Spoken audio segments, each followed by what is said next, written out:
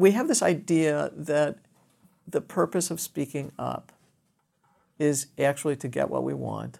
Mm-hmm. You know, I want the ice cream now. I want whatever. It doesn't Right. matter what it is. What dawned on me is that that's the benefit of speaking up. The real purpose of speaking up is to Welcome to the School of Greatness. My name is Lewis Howes, former pro athlete turned lifestyle entrepreneur. And each week we bring you an inspiring person or message to help you discover how to unlock your inner greatness. Thanks for spending some time with me today. Now let the class begin.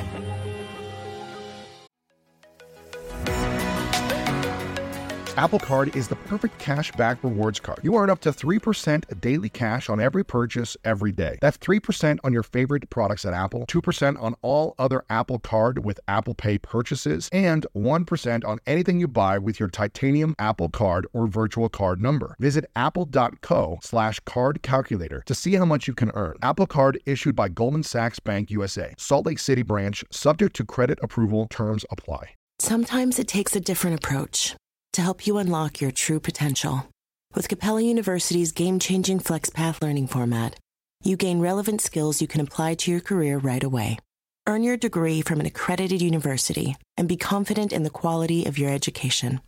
Imagine your future differently at capella.edu. Capella University is accredited by the Higher Learning Commission. Learn more at capella.edu/accreditation.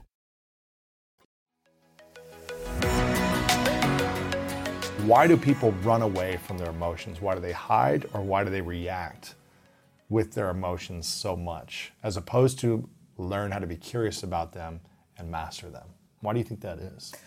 I would say two things right off the bat. Uh-huh. One is their early life experiences, so that it depends on the kind of experiences they had growing up. Right. And the kinds of things they learned by being in those situations. So if they experienced a family where feelings were shut down, if they experienced a home environment where it was explosive or rageful, or there was trauma or abuse or chaos, all those kinds of things lead people to start to behave in certain ways in response to what they're experiencing. But I feel like that's 98% of the world.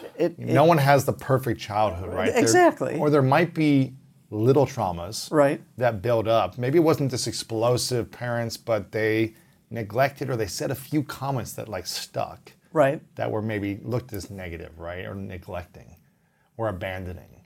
And it wasn't even like that bad of a childhood, but it still connects with people and affects them, right? Absolutely. Absolutely. So that's kind of one piece of it. But the one piece that I actually talk about more than kind of our previous life experience is that the way we experience feeling is actually part of the reason I think people shut down on feeling.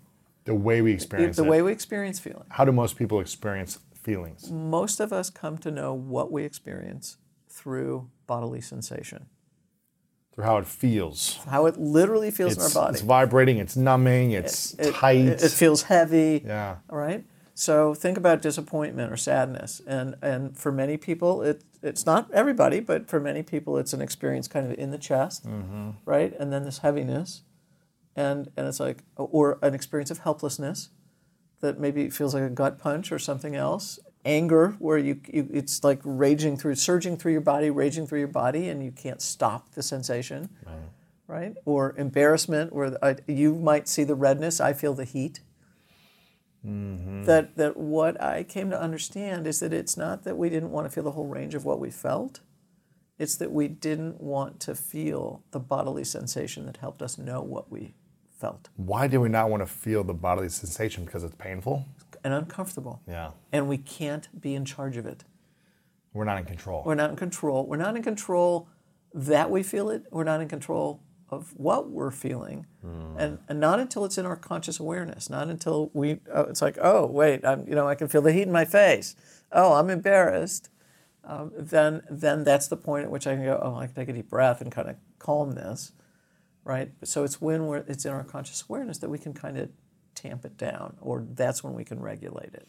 So we don't want to feel the sensations in our body when we have the emotion of sadness or anger or disappointment, right? Or shame. Right. It's that we don't want to feel the pain in the body. Correct. Why do we not want to feel the pain? Why do we resist that? Because it's just uncomfortable, or is it? That's really mostly what I look at. Okay. I think it's uncomfortable, it's unsettling, it's unpleasant, it's unsomething. Right. Right? It's not fun. It's not fun.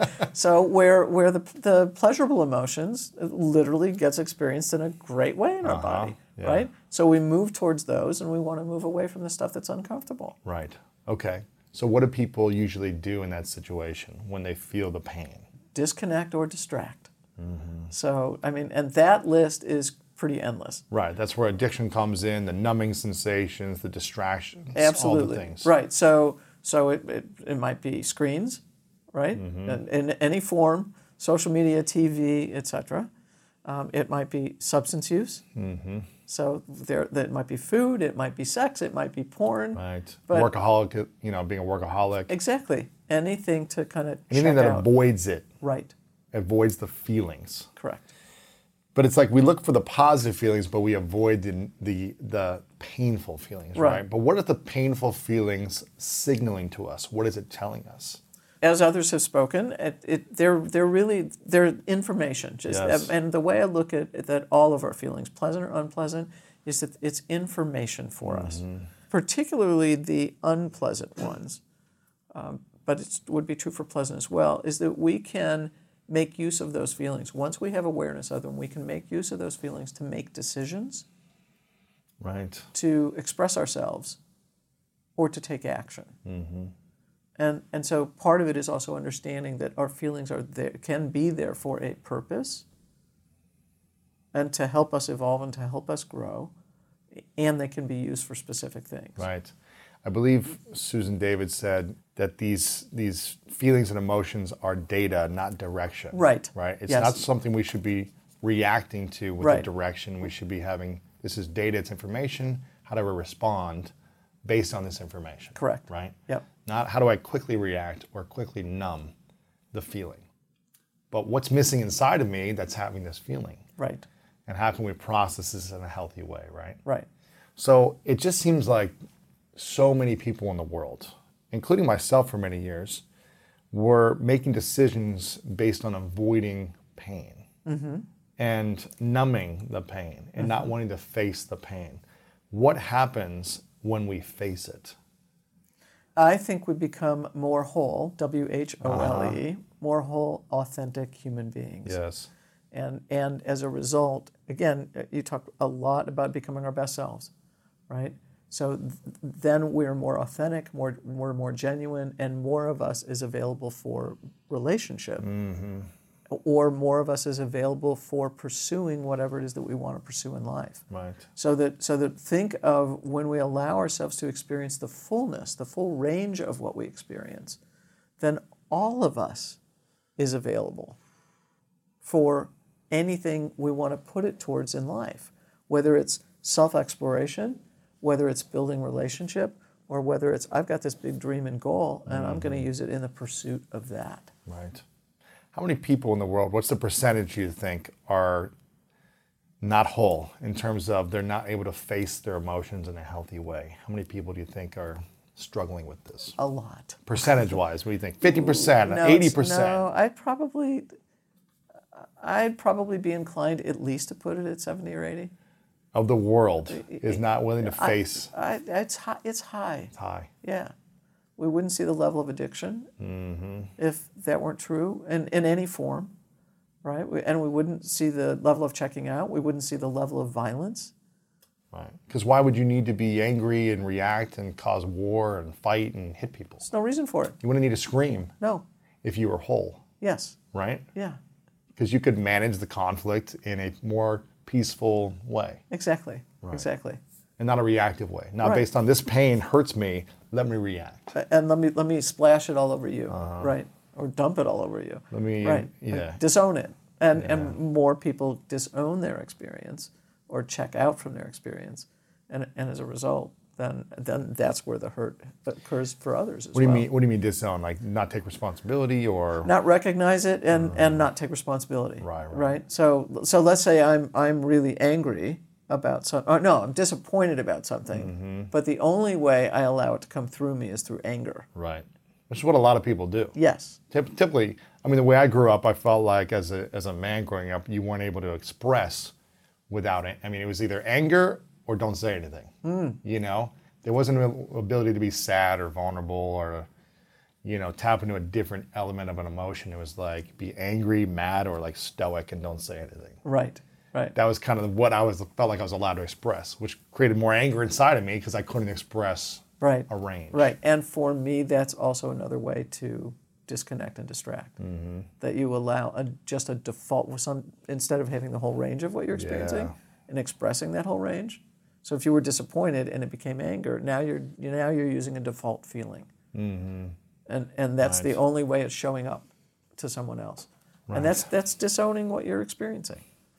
So you think, again, this is just your opinion, 70% plus might be, disconnected in the world from their emotions, right? Right. So now you're inviting me into a guess. So let's yes, just you're leave guessing. it at that. Yes, right. You're guessing. Right. But based on your experience of the people you work with and what you see happening in the world, and I think that's a good guess. I'd probably say the same thing. How easy is it for people to get to a place of wholeness? Is it really challenging? Should it take years?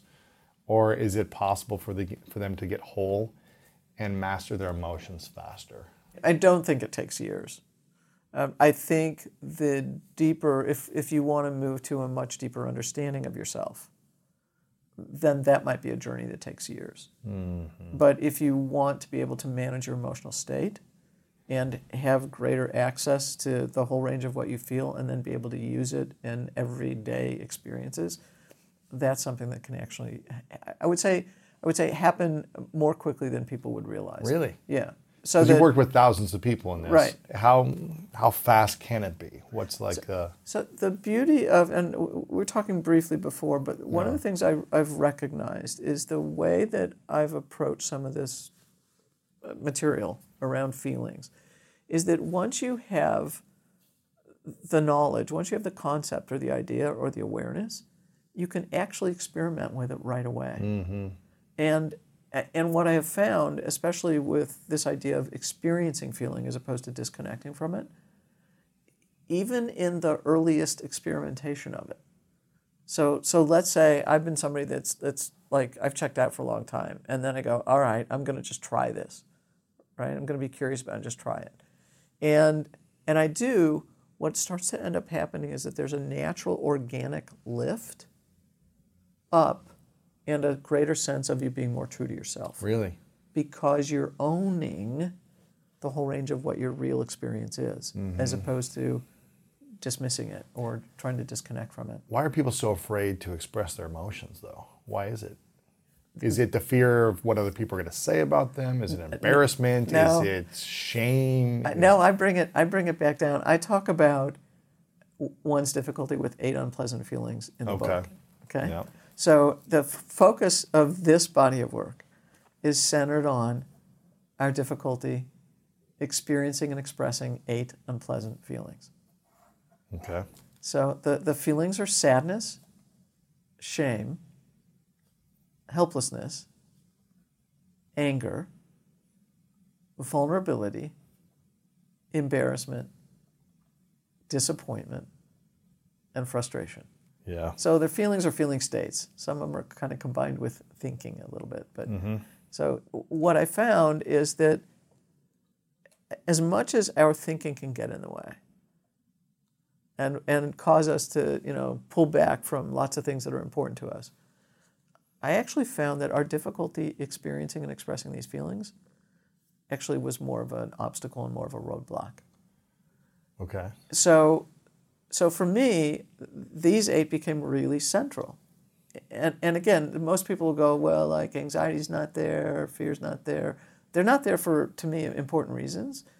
The reason that I chose these 8, and again, it was over time. There was 5, and there were 7, and it's like eventually I landed on 8. And the reason for these is because they're the most common, everyday, spontaneous reactions to things not turning out the way we want or the way we believe they need to be turning out. And so it's the everydayness of these feelings On any given day, any given week, any given month, you're going to move through a variety of these feelings. Right. So it's the everydayness of them, Okay. right? So if I get to your question then about what makes it so hard for people to express themselves or speak up, for me, it goes back to these 8 feelings. It's not about how somebody's going to respond. I'm not directly, but if you stop and think about it, difficulty speaking up is not a speaking problem. What is it? It's a difficulty with unpleasant feeling problem. So people lack the ability to speak up to who? To whomever. About what? Exactly. Exactly. Right. It doesn't matter who, it doesn't matter what. It can be as simple as an exchange at a retail store. Feeling uncomfortable about this is, I bought this thing, but I need to return it, but I feel uncomfortable returning it. Or right. whatever, yeah. Or it at could, a restaurant or exactly. something. Could be a close friend that just flaked on you. Could be Telling them how you feel about the situation. I feel disappointed. I feel let down, or whatever it might be. Right. And the same is true for an intimate partner or a boss. It doesn't matter who. And what happens when we don't speak up about how we feel? I think the effect is actually profound. I don't think, so a couple different things here, Lewis. This is massive for me because, so if you'll let me wander a little bit around this. Go for it. So again, the first thing is to understand is that difficulty speaking up actually is not a speaking problem. It's a difficulty with unpleasant feeling problem. So the reason I won't speak up first is because I'm not willing to handle my own unpleasant feelings. Because you know that there will be an unpleasant feeling with speaking up, right? You don't want to deal with it, right? So let's say I'm disappointed, and I don't want to have to tell you that some exchange occurred between us, where I'm disappointed. I don't like the experience of myself. I don't do it. But in order to speak to you about it, which is actually going to remove the obstacle between us. Because if I don't speak, now there's a distance. There's a barrier. Right. Right. So I've got to, in order, if I want that barrier to go and I want us to remain close, I got to deal with it.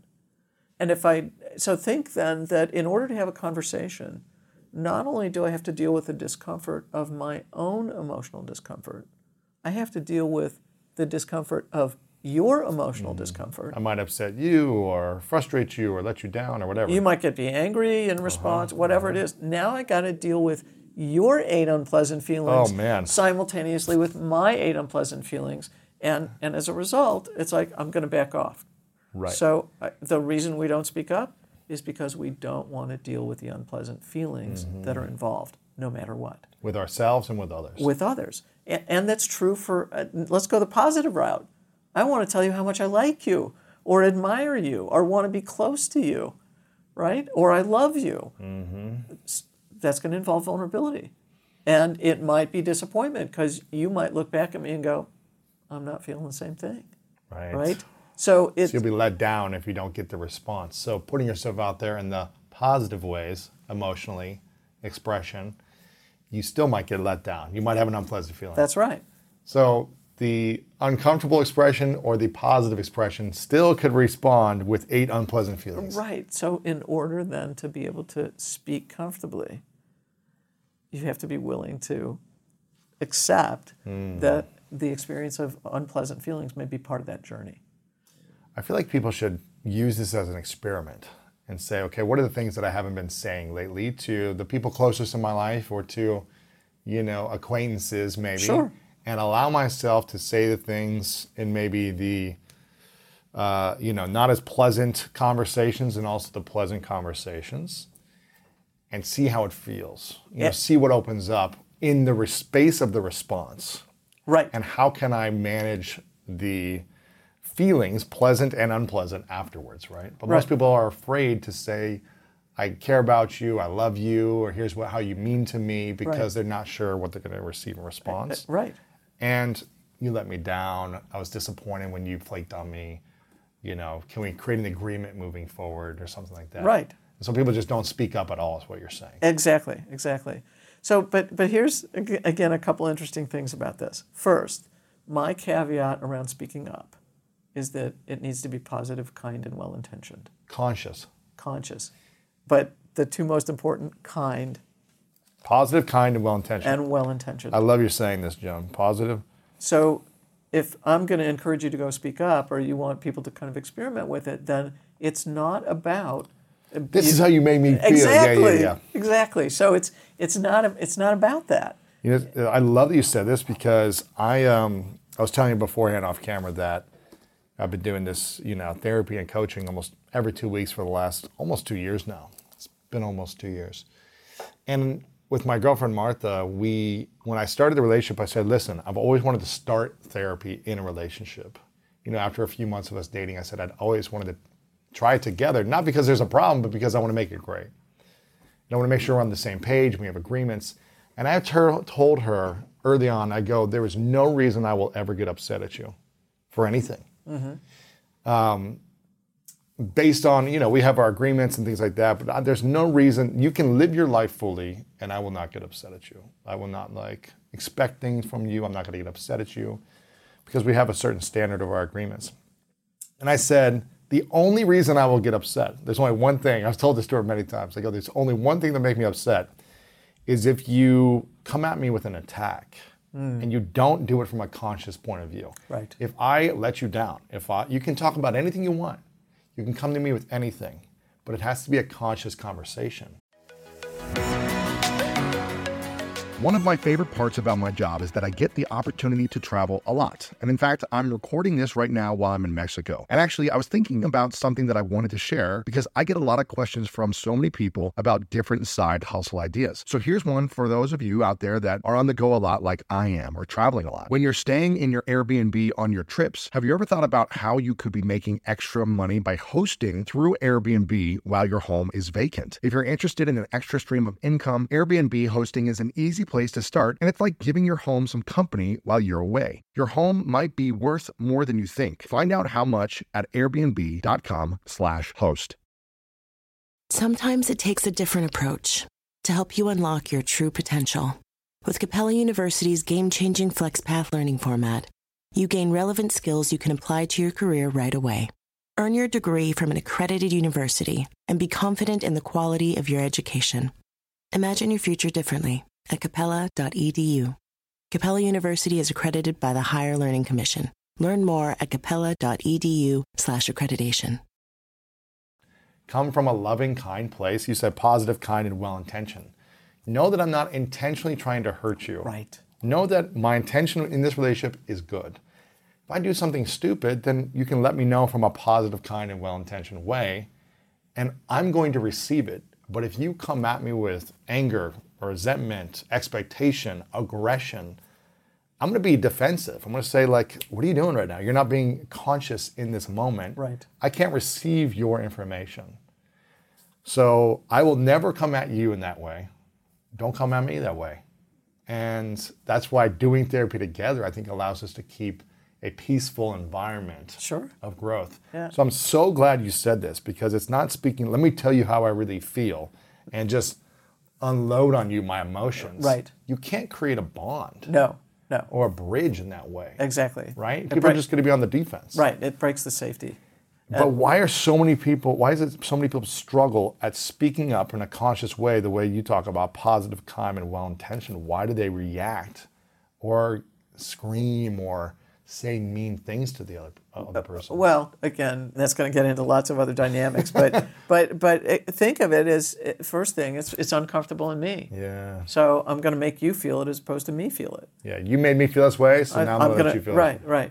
And it's this sense that you made me, which is also an incorrect way of thinking about it. It's a victim mentality, exactly, right? No. Exactly. So then I'm just going to be aggressive in response, or I'm going to attack you so that you feel what I'm experiencing, as opposed to me telling you, because somehow the telling doesn't get through.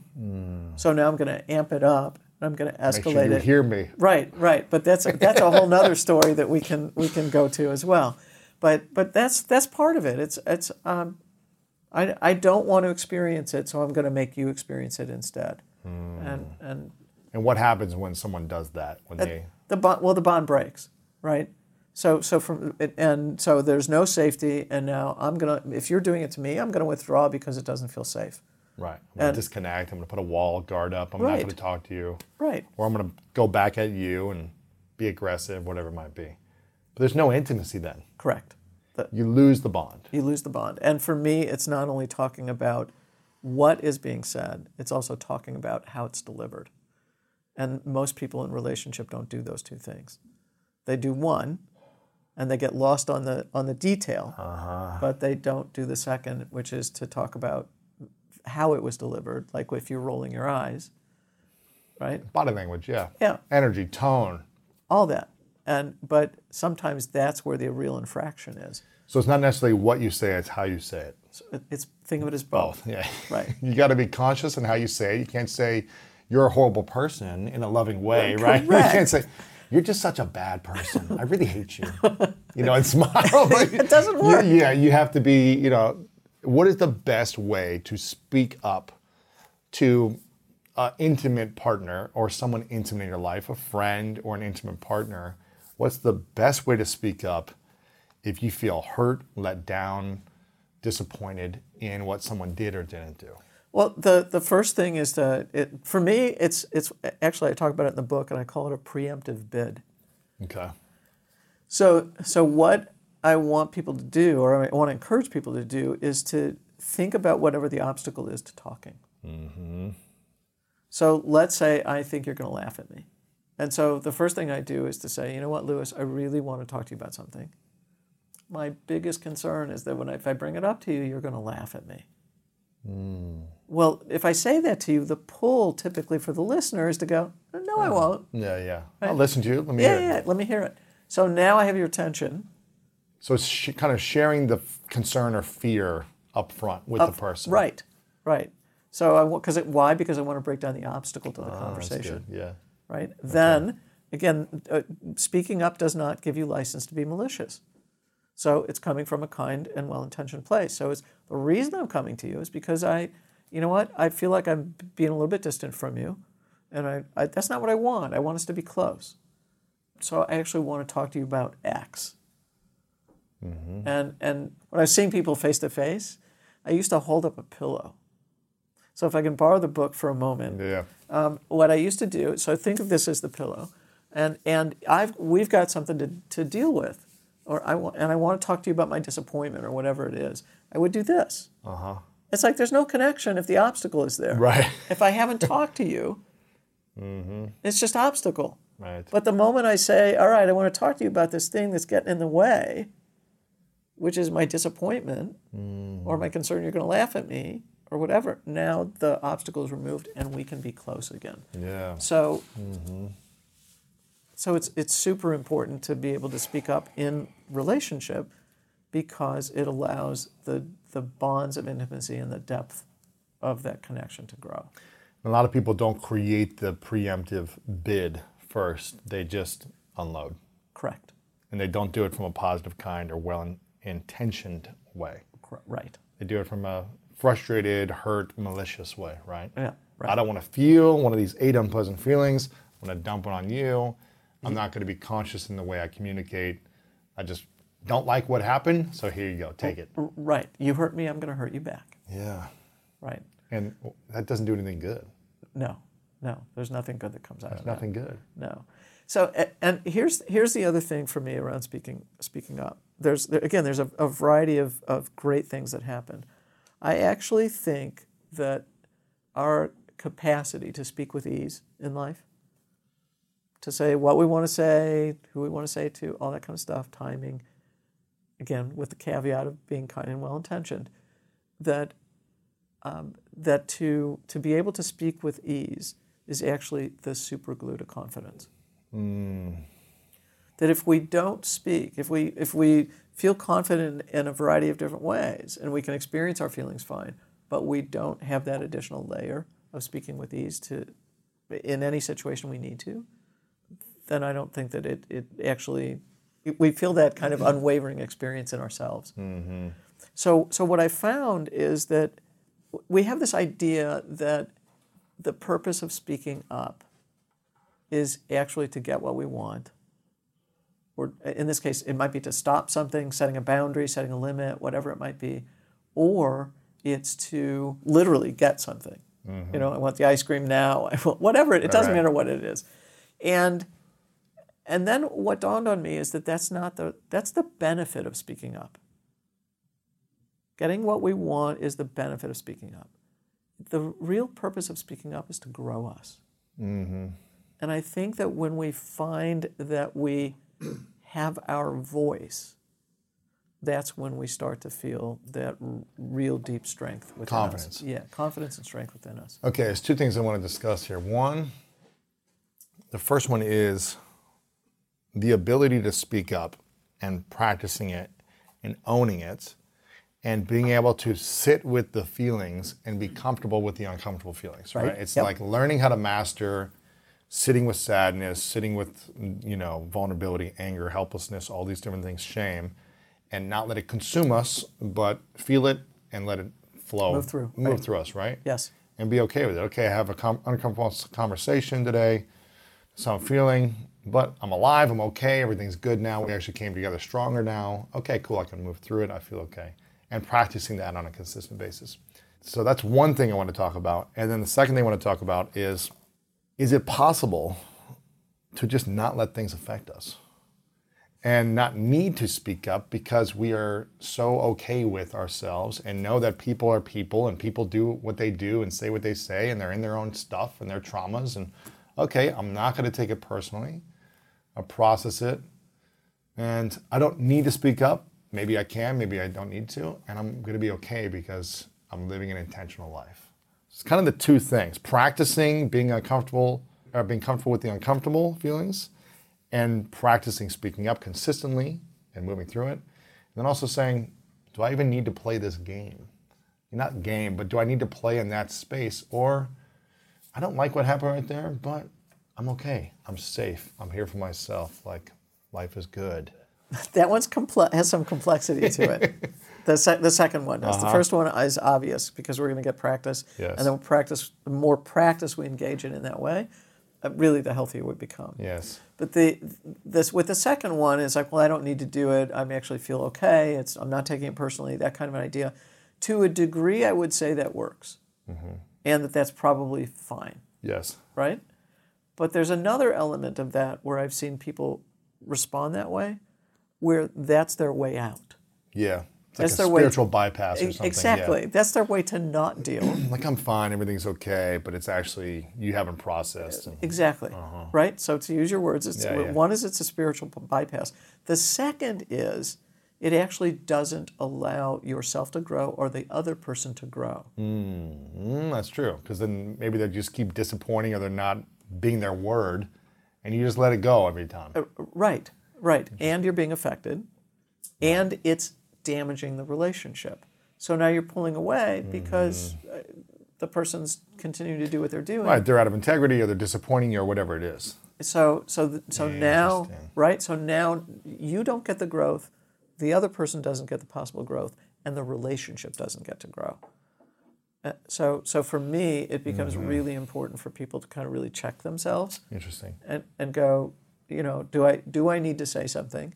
And most people will back off because they don't want to deal with the discomfort. Yeah, interesting. So they do the spiritual bypass. Rather than going, you know what? It's important to me. And once again, to understand the purpose of speaking is not necessarily to get it to be totally right. It's to grow yourself.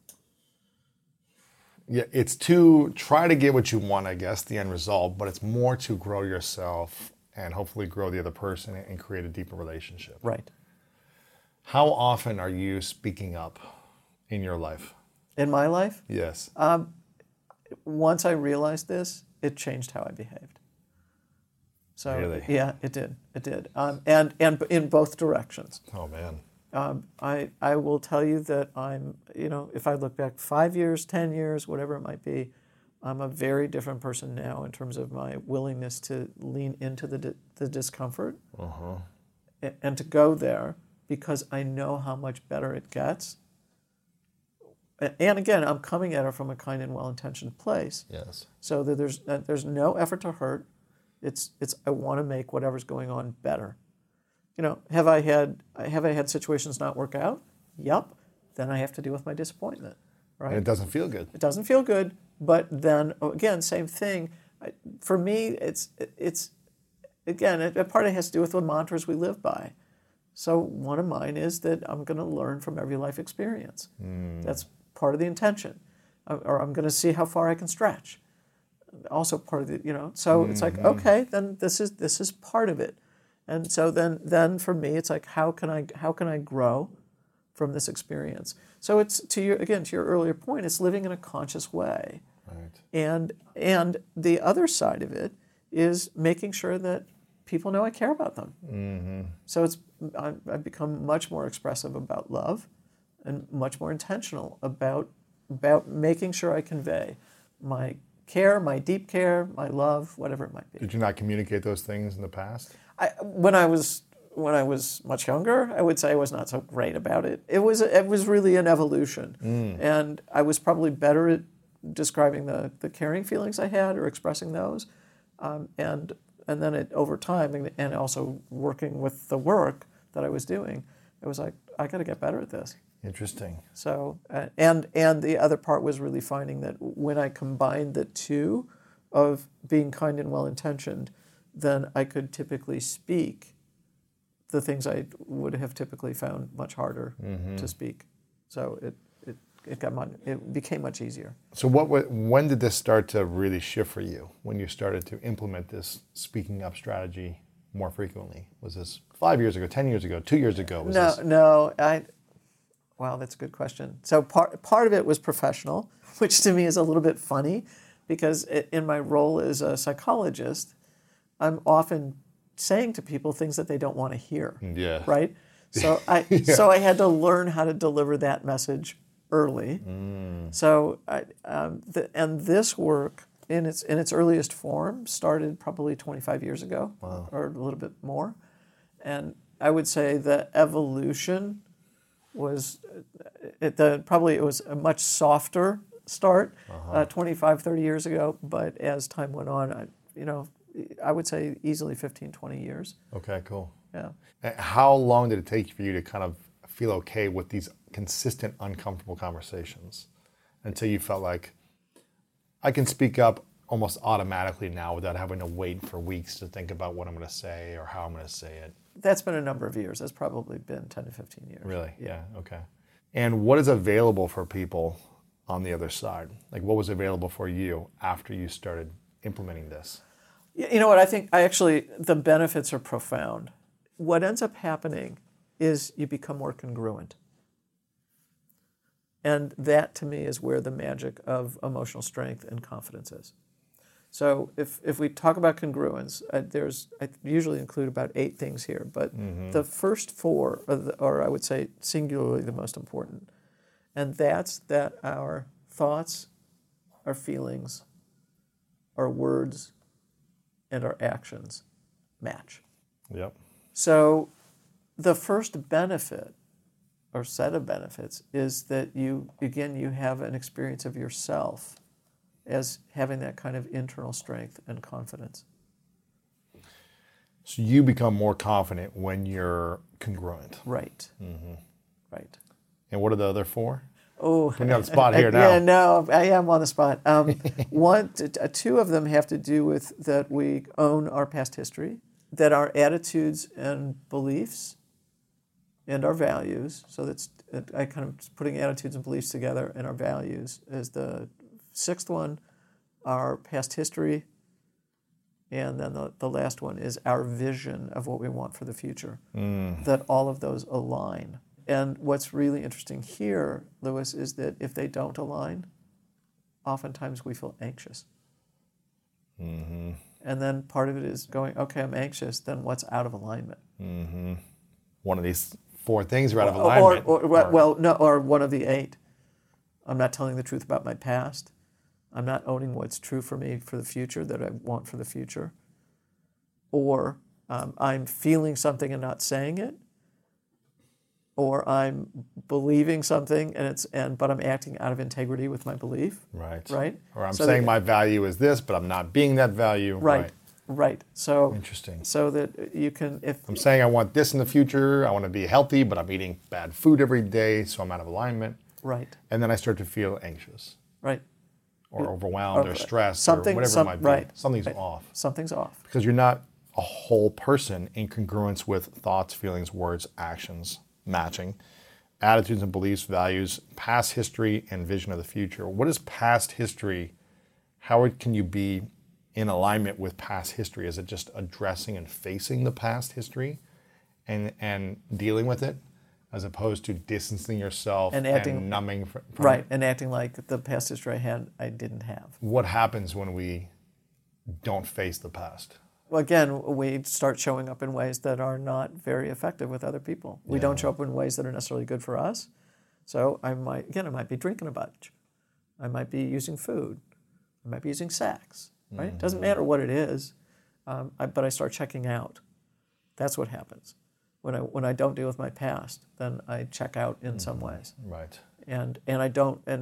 Again, it's not the past isn't everything, but it does contribute. Yes. So we just have to acknowledge that it contributes in some way to who we are in the present, but it doesn't have to be the thing that actually defines our future. How does someone develop a set of beliefs and values that will support their life? What if they don't know what their values are? How do they create them? You know, an easy starting place is to look at people that you admire. And say, what do I admire about this person? What type of life do they have that I respect and like, and and then pull some of those values. Right. It's like, how did they get there? I mean, go read stories. Go read biographies. And learn all their mistakes and don't do that. Exactly. But not only learn their mistakes and don't do it, but learn what they had to go through on the journey to get to where they evolved. Mm-hmm. Right. So a first place is to look outside, to see people who are doing what you want to do and being the ways that you think you want to be, and then it's looking inside and basically asking the question is, who do I want to be, who do I want to become, how do I want to show up? Yes. And then you practice and that. And then your words and actions match your values. Exactly. Match the vision you have for your future self. Right. At Capella University, you'll get support from people who care about your success.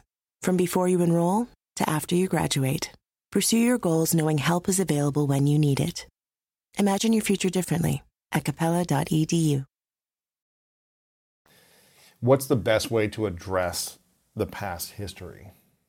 What if someone's gone through a crazy past history and they had a lot of different challenges at home and relationships and abuse or abandonment or just bullying? How does someone face that amount of pain or trauma? I call kind of that whole area as disguised grief. Okay. Explain more. So I'm going to give you a couple of ways to think about disguised grief. One has to do with the words we use.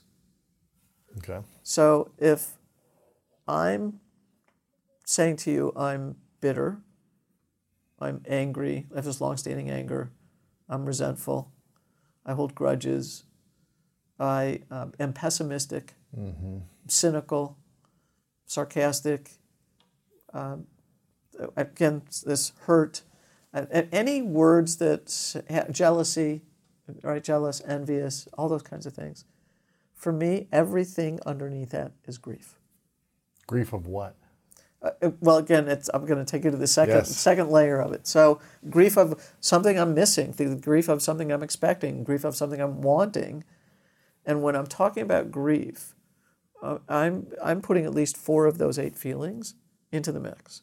Okay. So for me, again, I don't know that people necessarily talk about grief and kind of break it down, but when I think about grief, I think about sadness, helplessness, anger, and disappointment as comprising, at the minimum, comprising grief. And they can be singular responses. So I might be sad about something. Well, then I'm grieving. Mm-hmm. I might be angry about something. Well, then to a degree, there's grief.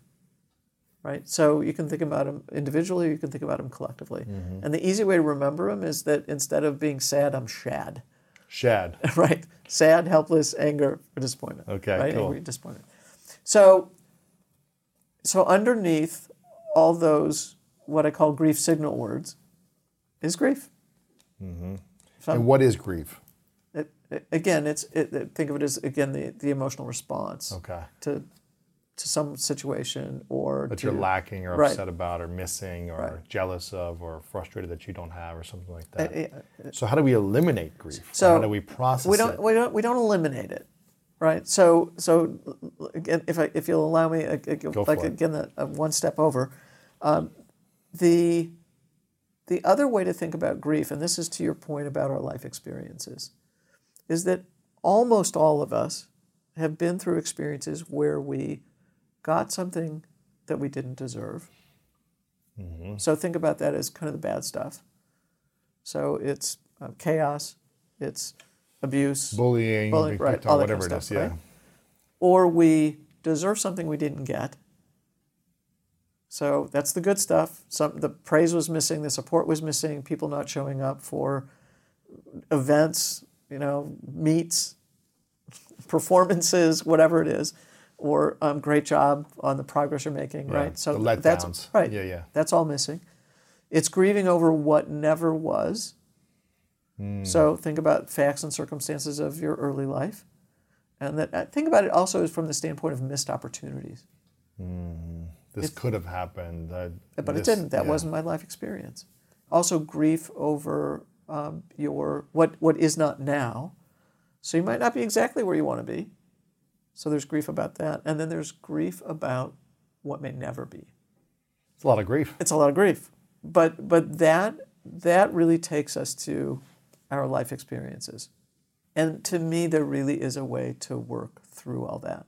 How do we do that?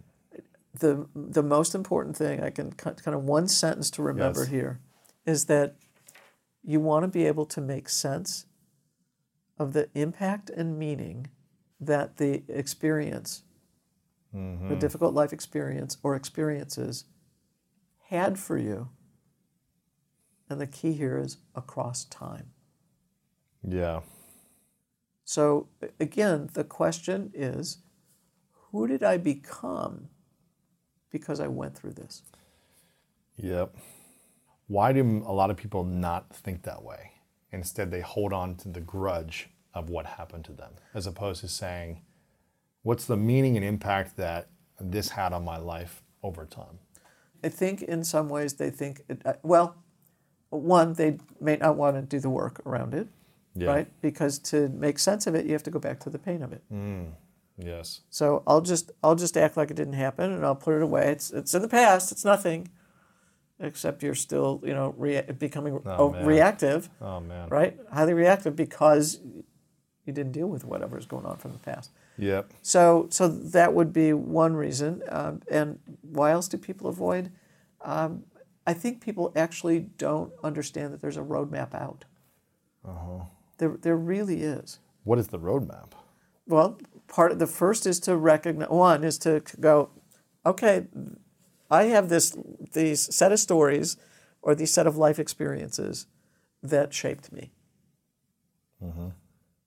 And in the book, I kind of give people a process to walk through. Let me pick just one. Not all of them. Not all. Let me pick just one.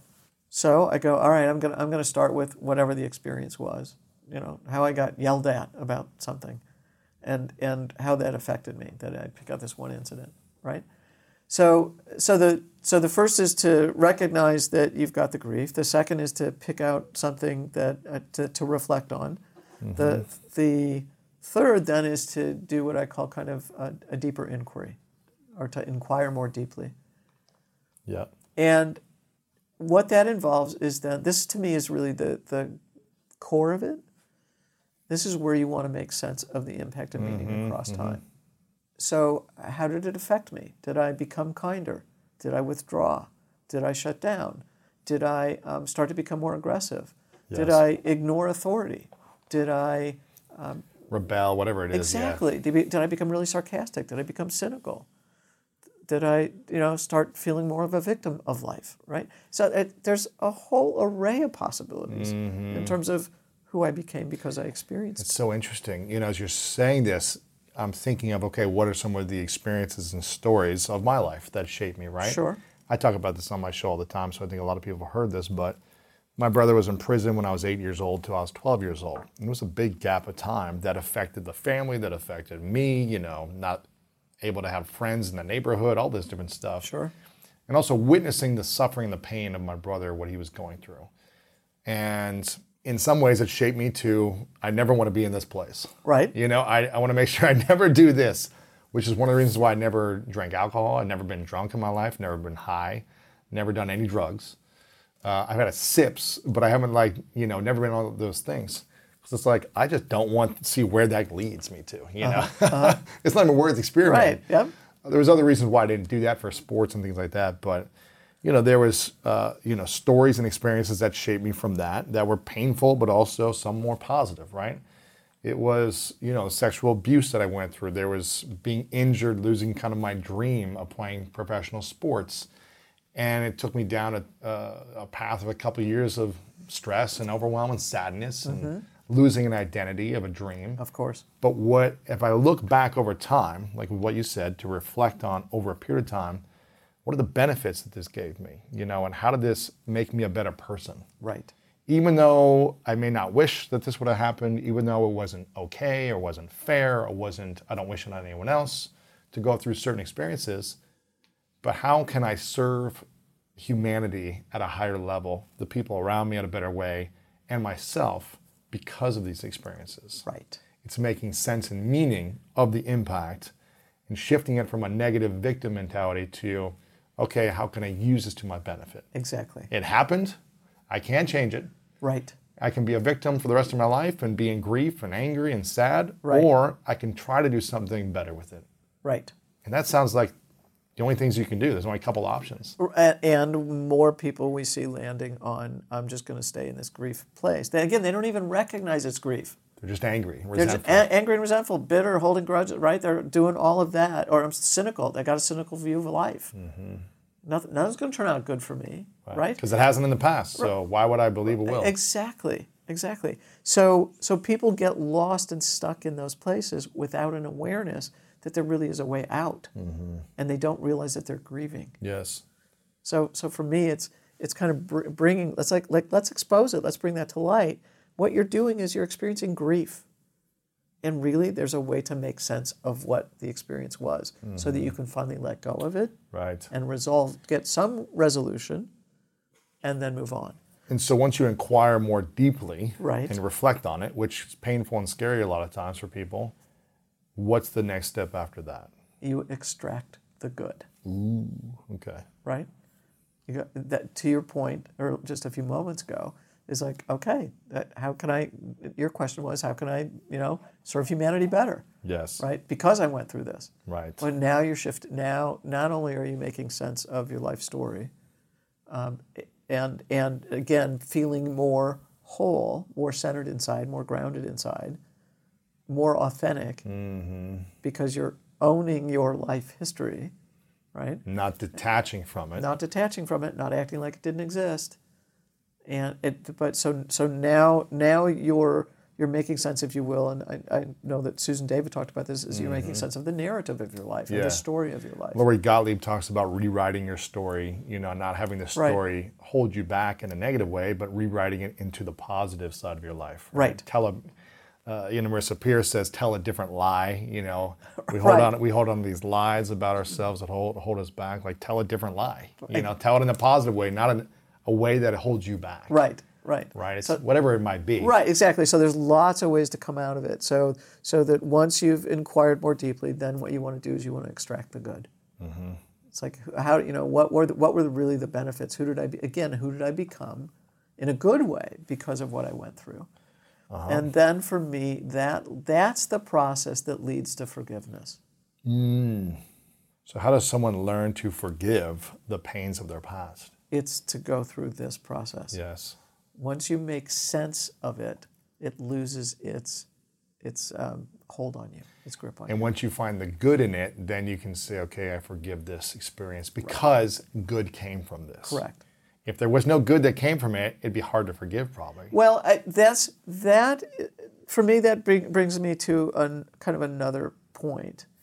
And that has to do, if there's difficulty forgiving, what I recognize with that is that has to do with finally coming to a place of acceptance within yourself, that you cannot undo what was done. You can never undo what was done, and you can never do what was undone. You can never go back and change it. It was whatever it was. Yes. But so that the resolution, then the resolve, becomes moving to that place of acceptance. Accepting it first, then you can start to forgive. If forgiveness is hard before that. And again, it's forgiving yourself for what you did or did not know, and for what you did or did not do, and the same for someone else. So it's forgiving them for what they did or did not know, and what they did or did not do, or say, in this case. What happens if we go through all these different steps and we get to a place of saying, you know what? I'll see the benefits of how I've become an okay person, or I learned these lessons, but I can never forgive what this person did to me or did to my family, or how horrific this was. It was so extreme that they just could never fathom forgiving that person. So what's interesting about forgiveness is that forgiveness doesn't have to do with the other person. Mm-hmm. Forgiveness has to do with me choosing to live my life more in the present. And in peace. Yeah. Not to continue to go back to the past and to go, okay, this is still affecting me, it's still affecting me, and it's still affecting me, and it's still coloring how I'm living my life in the present and how I'm likely to live my life in the future. What happens if we continue to not forgive the past from 5, 10, 20, 30 years ago? Same. We're living with a level of toxicity within us that's unnecessary. Yeah. And so again, was it good?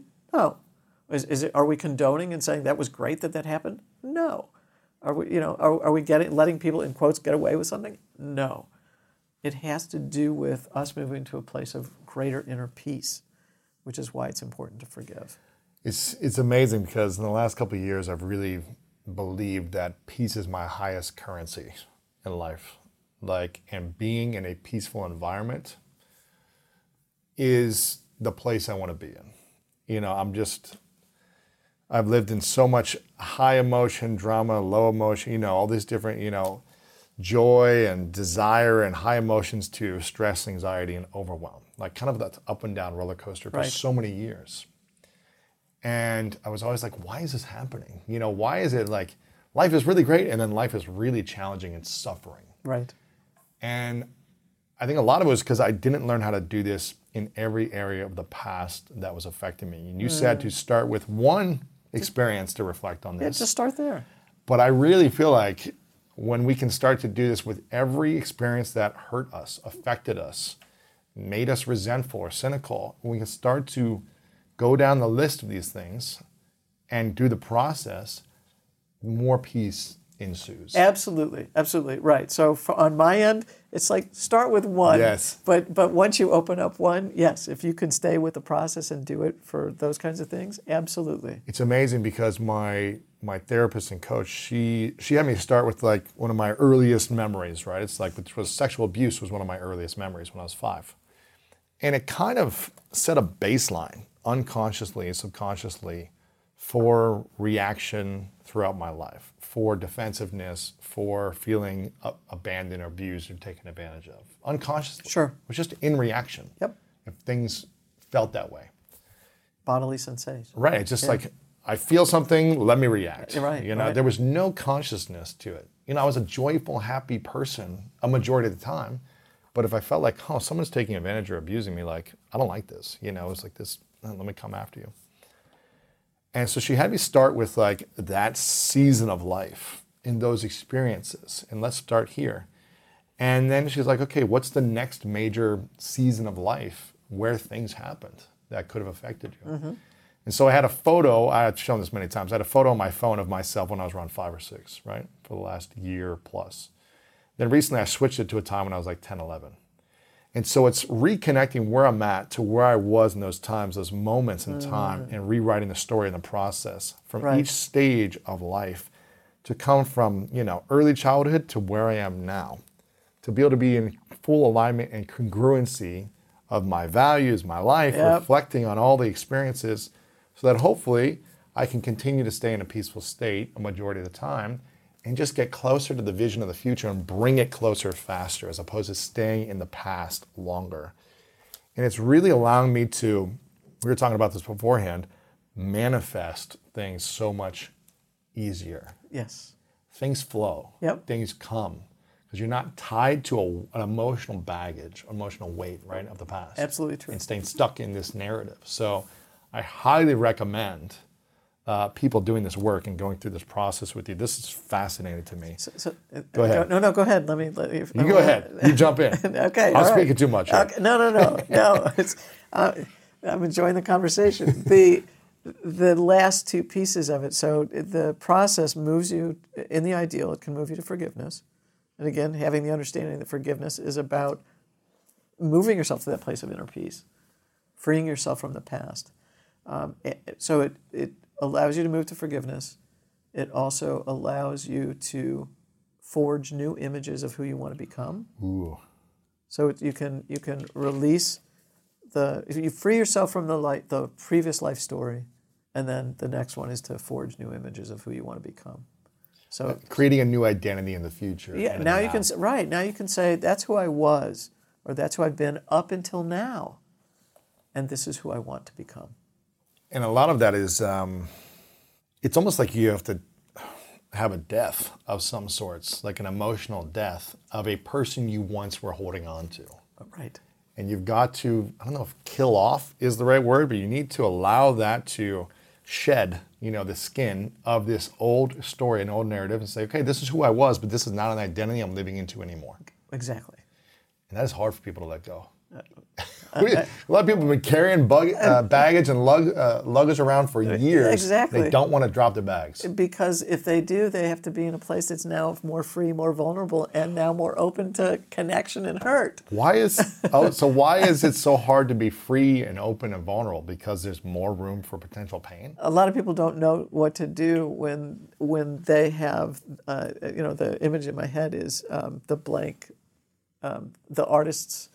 A blank canvas. Blank canvas, right. So they don't know what to do in a blank. It's unfamiliar. Right. It's scary because it's new. It's new, and now I have to step into the unfamiliar. It might be the most blissful, healthy thing in the world, but it's scary because it's new. Right. Oh man, this is so fascinating. So it goes back to having the courage to, consistently speak up.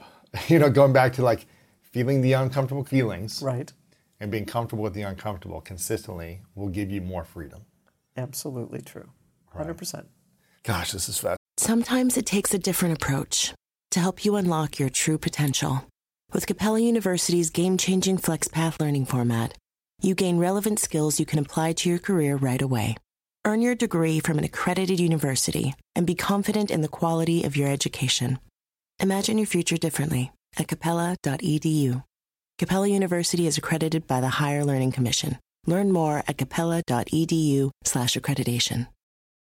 Fascinating. So is there anything else here that I'm missing that at the end of this process, this forges the new image of who you want to be? Then at that point it really is, then it's starting to take action to step into those images. It's going back to the 8 kind of like things that will help you create congruence to living into that identity. Right. So it's like thoughts, feelings, words, actions, and just taking consistently living into that. Right.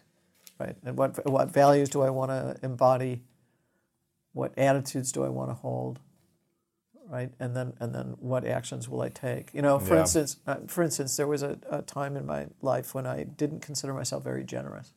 And I was like, you know what? I actually want to embody that more. Yeah. So I would think on a daily basis, or maybe not daily, but consistently, what do I need to do that would allow me to actually embody that more? Mm-hmm. So, for instance, if I was traveling, then it meant I tipped more, right? To do that kind of thing. Or I became more generous in my compliments. Yes. Or I became more generous in giving of my time, right? So there's all sorts of ways to be generous in terms of sharing knowledge. There's lots of ways to do that. So again, you can choose a value, you can choose an attitude, you can choose a belief that you want to hold or embody, and then you start to take the actions that support that. So again, that's the congruence piece. Because I believe that a lot of people, I love everything you're saying here, because action consistently is my whole motto. It's like the reason I've gotten to where I'm at is because I've had a couple of things. One, a meaningful mission. I'm clear on the vision that I have for my future and wanting to bring it closer to the now. So I know where I want to be. I don't think a lot of people have a meaningful mission, right? They're not 100% clear on what they want, why they want it. That is more than just for their needs and desires, but it's also for contribution. Right. And I think without the meaningful mission, it's just kind of you're reacting to life. You know, you're just doing what you're told, or you're reacting, you're not creating your life. Right. So I think it's having the action consistently towards the meaningful mission. And I think most people also aren't taking consistent action. You know, they'll sometimes take action and then they're out of integrity because they're not consistent. Or they're sometimes generous, but not consistently. So again, you're not congruent, which causes stress and anxiety. Right. When you're out of alignment. Right. So all these things, I mean, this is not for the, the faint of heart, I guess. This is for people that want a rich, fulfilling life and who are willing to go through consistent, uncomfortable feelings until it becomes more comfortable, right? Until it becomes more second nature because you've practiced it. But that's hard to get to in the first place. To your point, you've got to go, that's important to me. I want that. Let me make the decision and choice to do that. And then it's with an understanding that you're going to be in the discomfort for a while. It's a period of time. Right. And what's interesting to me here, Lewis, is that I actually consider our ability or our capacity to experience feeling and to express feeling, so communication, as skills. Huge skills. So it's not that we should be able to do it because we have a brain and we can speak. Oh, no. It's right? You got to develop a skill. No, it's skill-based. Yes. So we get better through practice. Well, this is why great leaders are great leaders, because they've learned to develop these emotional skills. Their EQ is usually so skillful because they practice for decades on how to have tough, meaningful conversations that are also uplifting and forward. They create forward momentum, not creating a barrier. Right. That's why leaders can build businesses or create movements or whatever it might be, because they have that ability to speak up consistently. Right. So what is this 90-second method then? I mean, the whole book is 90 seconds to live a life you love. Right. You created like this Rosenberg reset thing, right? Right. A friend of mine called it that. Okay. Okay, it landed. It's good. So it's a I good didn't method. do it. I said, thank you very much. I like think I'll it. use that. Yeah. Yes. So what is this 90 seconds? Process. Right. So the idea, now the book is 90 Seconds to a Life You Love. Think of that as kind of the method. And sort of a secret sauce to leaning into unpleasant feelings. But I will tell you that the subtitle of the book is where all the magic is. Yes. And the subtitle is How to Master Your Difficult Feelings to Cultivate Lasting Confidence, Resilience, and Authenticity. Mm-hmm. So the magic is in the 8 feelings. But the Rosenberg Reset is, think of it as a formula for leaning in. So it's 1 choice, 8 feelings, 90 seconds. That's the formula. Wow. So the 1 choice is awareness as opposed to avoidance. Okay. So we've talked about avoidance. Substance use, screens, sex, porn, food, right? The list goes on. Harsh self-criticism to me is a distraction. Yep. Anxiety is a distraction. Making geographic moves is a distraction. Having feelings about having feelings is a distraction, right? Anything besides the awareness of it. Right, in is the a moment. distraction. Right, exactly. So my invitation is for people to be as aware of and in touch with as much of their moment-to-moment experience as possible. That's what I'm asking people to lean into, is be aware of the present moment. Be aware of your experience in the present moment. Okay. As opposed to avoid. The 8 feelings we've talked about, so again, briefly, they're sadness, shame, helplessness, anger, vulnerability, embarrassment, disappointment, and frustration. Mm-hmm. And vulnerability, then embarrassment. Disappointment and frustration. And then the 90 seconds piece is really the specific around leaning in, right? So, and we've talked about aspects of it, but if I kind of do it in sequence, the first thing is to understand that we're one interconnected whole.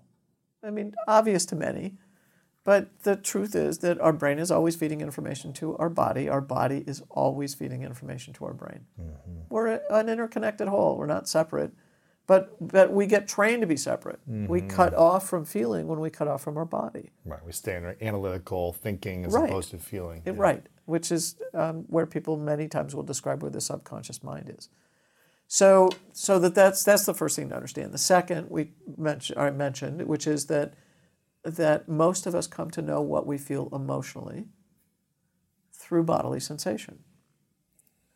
So again, why is that important? Because what dawned on me was that it's not that we don't want to feel the full range of what we feel, it's that we don't want to feel the bodily sensation that helps us know what we feel. There's a great story for me around this too, which if you're interested, I'll come back to. But the third part of that then is the 90 seconds idea. And it's not my 90 seconds. Dr. Jill Bolte Taylor, she wrote a book called My Stroke of Insight. She's the one that first Big mentioned. TED Talk, right? Yeah. Right. Mm-hmm. Early, yeah. She was like a brain scientist. Exactly. There's a stroke. Harvard-trained neuroscientist that has a stroke and takes 8 years to come out of that stroke. Wow. But she had a capacity of awareness and put it to use. And what she became aware of is that, it was her observation, that when a feeling gets triggered, there's a rush of biochemicals into our bloodstream that activate the bodily sensations we're talking about. And those same biochemicals flush out of the bloodstream in roughly an upper limit of 90 seconds. So you might have this embarrassment and this redness or whatever rash feeling that comes on your skin because of a situation. Right. Does that come through the brain first? It comes through the mind that connects to the brain then flushes through the nervous system? It can go both directions. Okay. So it's what people call bottom-up and top-down processes. So it might be the body connecting to the brain. Right. Because the body keeps the score, right. the book. Right. And then, or it might be like I see something, I think something, and then I feel something. Correct. Interesting. Right. It can go both directions. And what I'm hearing you say is that it takes around 90 seconds for it to leave.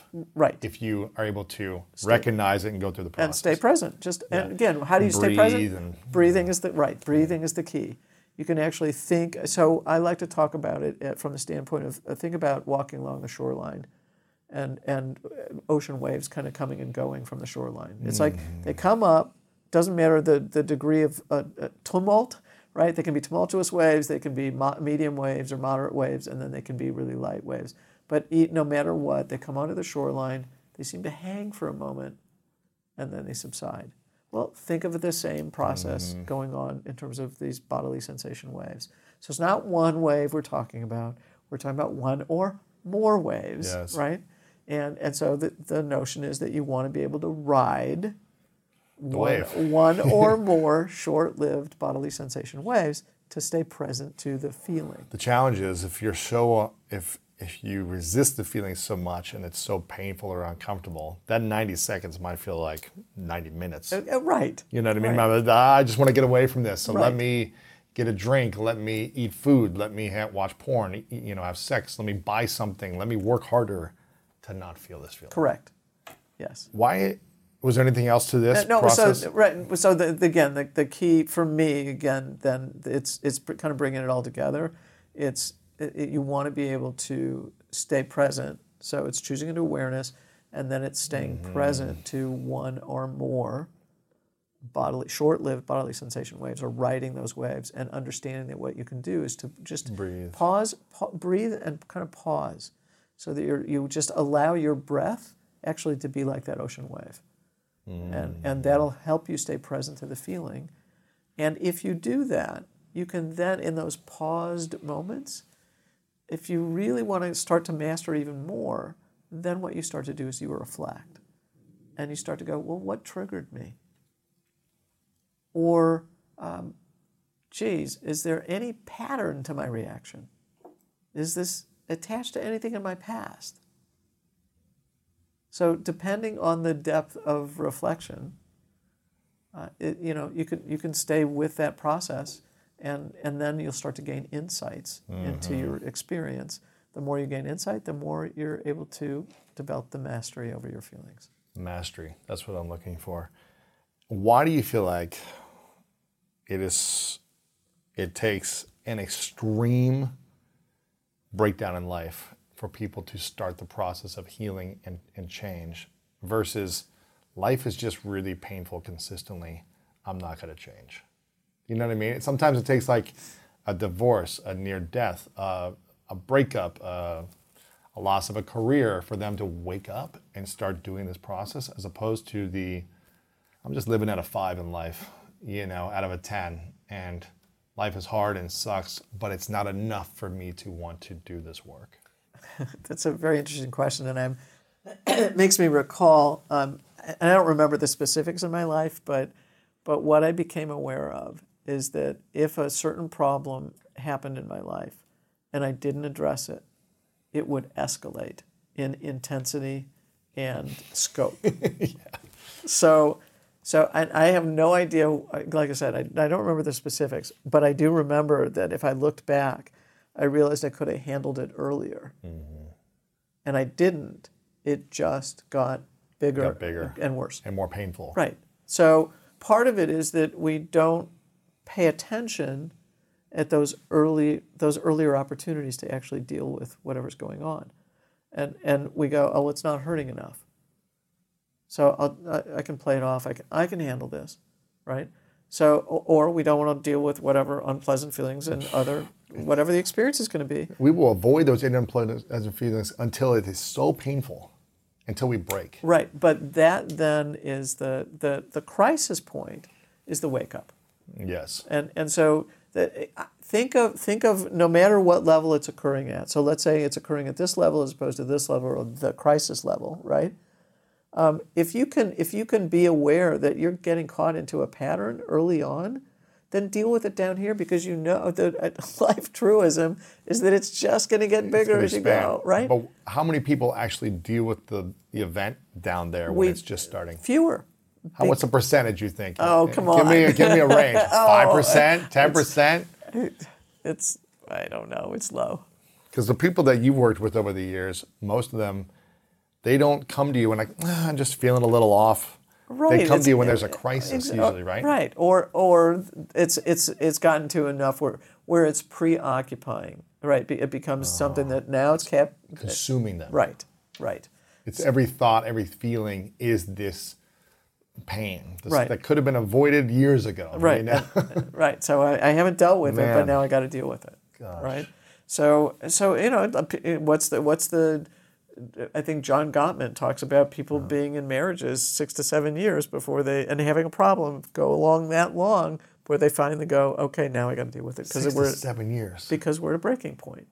They'll live in, just disconnection or the resentment right. or lack of love or affection for 6 or 7 years until they're like, okay, every Christmas we think about this, every anniversary, it's just getting worse and worse.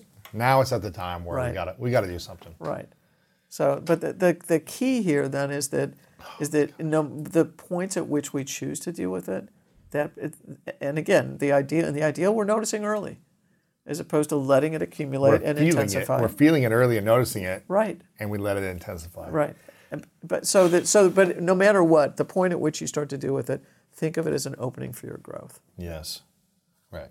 And don't shame yourself for how long it took you to get to it. Exactly. I mean, I put my hand up and say I've stayed in painful situations for many years, too many times. As have I. So it's not like I'm sitting here thinking, I get excited about this because I reflect on my life and how much I stayed in pain for so long, low-level pain, until it intensifies. Stayed in relationships for years that I knew I shouldn't have been in, but I was afraid to feel those 8 unpleasant feelings and to speak up. Right. And it's crazy to think now how simple the concept is, but how challenging it can be. If I sit here and think of this, I could have avoided so many painful experiences, relationships. If you want to call it saving years on your life in relationships that people think about, just by speaking up and saying, from a positive, kind, well-intentioned place, this isn't working for me, or this is something that's affected me and I want to talk about this in a loving way. But this is my value and your value seems like it's off. Can we meet somewhere in the middle, or what can we create? Right. And the ability to walk away from a relationship and feel the pain and sadness, as opposed to stay in it because it's familiar.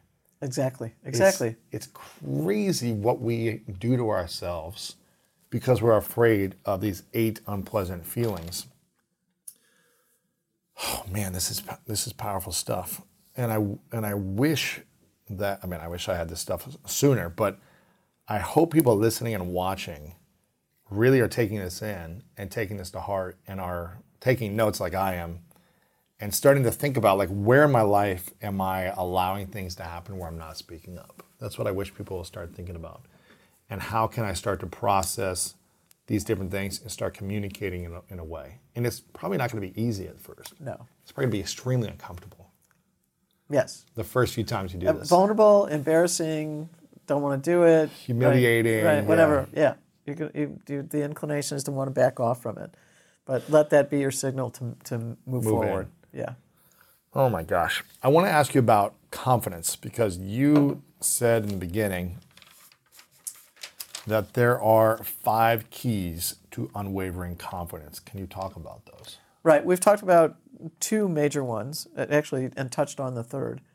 But for me, and again, there's more to it, but I would say there's 5 core things to pay attention to. The first, we've been talking about kind of throughout, and that is to be able to experience and move through the unpleasant feelings. So I define confidence as the deep sense that you can handle the emotional outcome of whatever you face or whatever you pursue.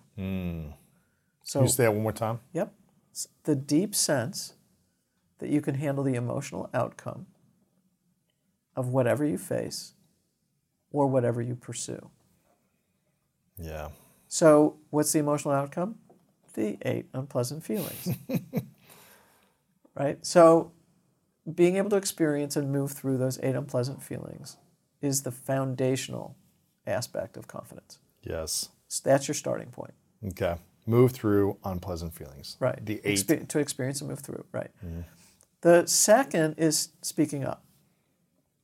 Why? Because I just, you know what, I have there probably are ways to prove this at this point, Lewis, but I actually think that our capacity to speak up changes our molecules. Our cells. Literally. Our nervous system. Yes. Yes. Yes. I believe it. So that when we have that sense of ourselves internally, like I said, that's when, for me, that becomes the super glue to confidence. Yes. You build so much confidence because you have the ability to speak up and handle these feelings. Right. So, and what's interesting is that and 2 things here. It's not that you know yourself and then you speak. It's not that you are confident and then you speak. It's actually as you speak and through speaking that you gain the confidence. Mm-hmm. So it works. It's a process of it. Yeah, it works the other direction. Mm-hmm. And the interesting thing is also you actually come to know yourself better. Yes. The more you speak, the more you actually come to know what you believe, and it you're owning your beliefs more. Yeah, it solidifies. Yeah. If I go back, and it's speaking up in a kind, positive, well-intentioned way. Yes. Right. If I go back to my youth into like high school years, it's like I was aware at some point I wasn't even aware of what my own opinion was. Right. Right. And it's you like might go back and forth on opinion, or who knows. It's like how come I don't know my own opinion? I was super shy and I wasn't speaking then. I actually came to know more about who I was and what I believed as I spoke. By taking action consistently. Right. Yeah. In this case, the speaking piece. Speaking consistently. Right. Speaking up. Yeah. Right. The third then is taking action, and taking action is similar to speaking. It's not that you're confident and then you take action. So you want to learn a skill, whatever, playing piano, playing tennis, doesn't matter what it is. Or practicing communication. It's that you take the risk, you take the action, and then you gain the confidence. Yeah, you're not going to, I'm learning Spanish right now, but I say learning. I mean, it's like I'm still feeling like a beginner, 2 years into like practicing daily. Right. I don't have confidence like speaking it, right? Right. But I have more confidence than when I started. Exactly. And it's going to take time practicing and taking action. Right. Right. Right.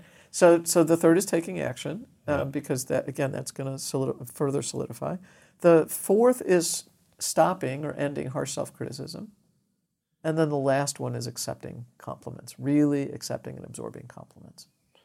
How many people in the world criticize themselves consistently? I would say the greatest majority of us do.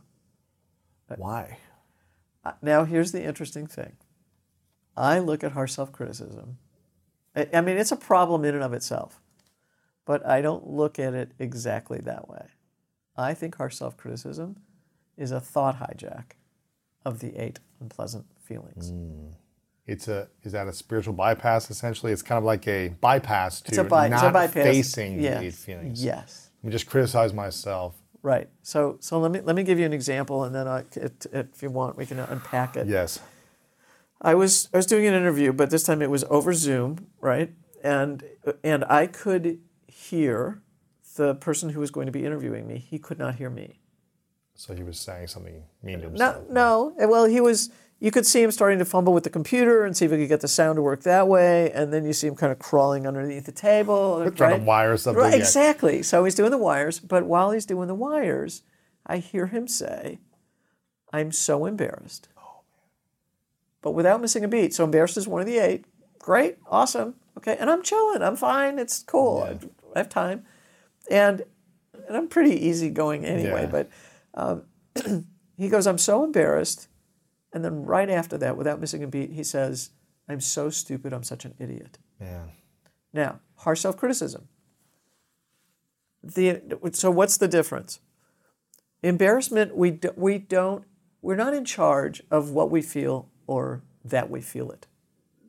Once it's in our conscious awareness, we can manage it, right? So I'm really angry. Okay, I don't want to blurt out things that are mean to people when I'm really angry. So I'm going to take a breath. But I'm aware of it. Now I can take the breath and chill and not say anything. But some people act and don't have that gap between the thinking and the responding or the reacting. But so the interesting thing here is that for me, what we think, how and what we think, we are in charge of. Not in charge of that we feel or what we feel. What we think we're in charge of. So we feel something, we're not in charge of that because it could be just a response to something. But once we think it, we can change the thought. Right, we're in charge of the thinking. So what I watched, and again, it came out of an experience when I was working with a guy working on his dissertation.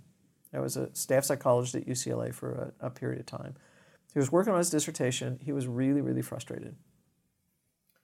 But he was talking about the frustration, and frustration was really difficult for him. Okay, got it. But then I heard him start to shift to, I feel inadequate, unworthy, and undeserving. And in my head, it's like, how did he get from frustration to inadequacy, or frustration to that he wasn't worthy? And then it dawned on me that if we think of those as feeling bad, right? I'm feeling bad if I'm frustrated. Now he's creating the same feeling bad, but now he's in charge of it because he's in charge of what he's thinking. Right? So that's when it kind of dawned on me that harsh self-criticism is actually a thought hijack of unpleasant feelings. Wow.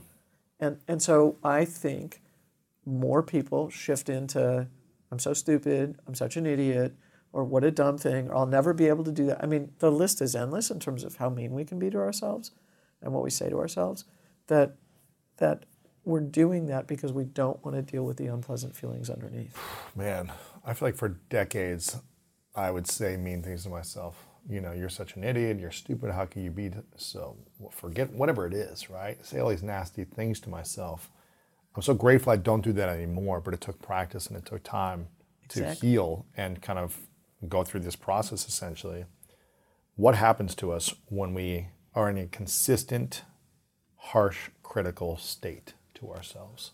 Well, we turn everything toxic. So again, I don't know if I said this earlier, but a friend of mine likes to say what doesn't get emotionalized gets physicalized. So now we're affecting our physical body, right? We know that harsh self-criticism, it depletes our immune system. Yes. We know that. There's studies out that can show the difference between somebody who's optimistic, positive, kind, expresses gratitude, all those kinds of things, right? And there's a vast difference between somebody's immune system when they behave in those ways or think in those ways, and then when somebody's mean to themselves. It's like you're crushing your cells. Every cell hears you, right? And so now you're moving yourself into a depleted and toxic state. Yeah, your body's getting older, it's aging, it's, unhealthy, it doesn't have as much energy. Right. It's more effort to do things. Exactly. All that stuff. Exactly. What's really interesting to me too, Lewis, is that most people think that unpleasant feelings and the harsh critic, that they're equal. They are not equal. So again, just from no proof here, no research, but from an observational standpoint, I actually think harsh self-criticism is the thing that takes us down to depression and often takes us down to suicidality. Wow. Because we're saying such mean things to ourselves Right. consistently. Right. And if you remove the mean words and things, criticism, you're going to feel a lot more peace. Exactly. It's just removing Exactly. that.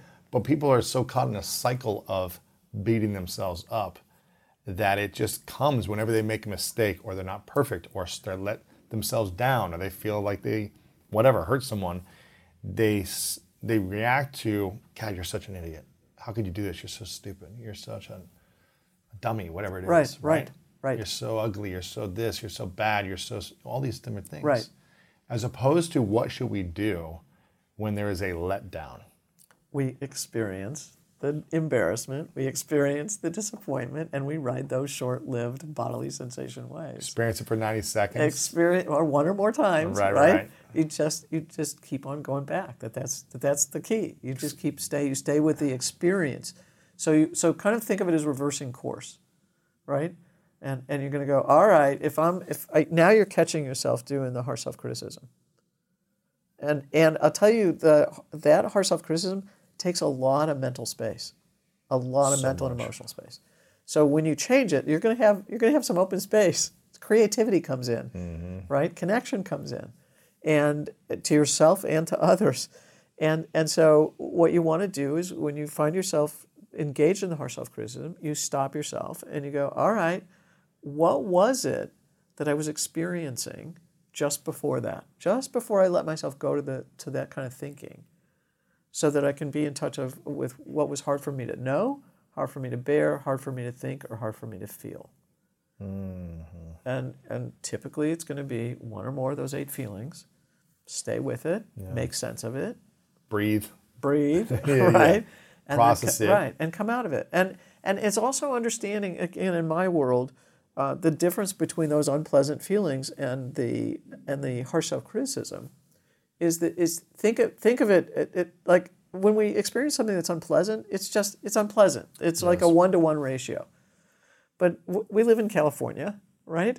And California has earthquakes. Yes. Well, if people are familiar with the Richter scale, a 1-point difference is not a 1-point difference. It's a 10 times difference. So think about that in relation to harsh self-criticism. Yes. That when you're engaged in it, we're not talking about it's just the same as unpleasant feelings. It's not. You're really in a takedown. You're in it, yeah. And there's a difference between harsh self-criticism and I would say conscious feedback. It's like, okay, correct. I was late for this meeting, I messed this up, or the audio isn't working on the Zoom call. Okay, it's just information that I wasn't prepared, and how can I be prepared better next time? And it's not the end of the world. Maybe I let someone down here for this moment, and that doesn't feel good, but all right, it just means I need to be more present for the future. And now I have a checklist, or now I have a process, or I'm going to improve this skill. Right. So it's just feedback. It doesn't have to be this huge failure. Correct. Right. And I will say a couple different things here. For me, doubt and questioning myself is a more subtle, insidious version of harsh self-criticism. Right.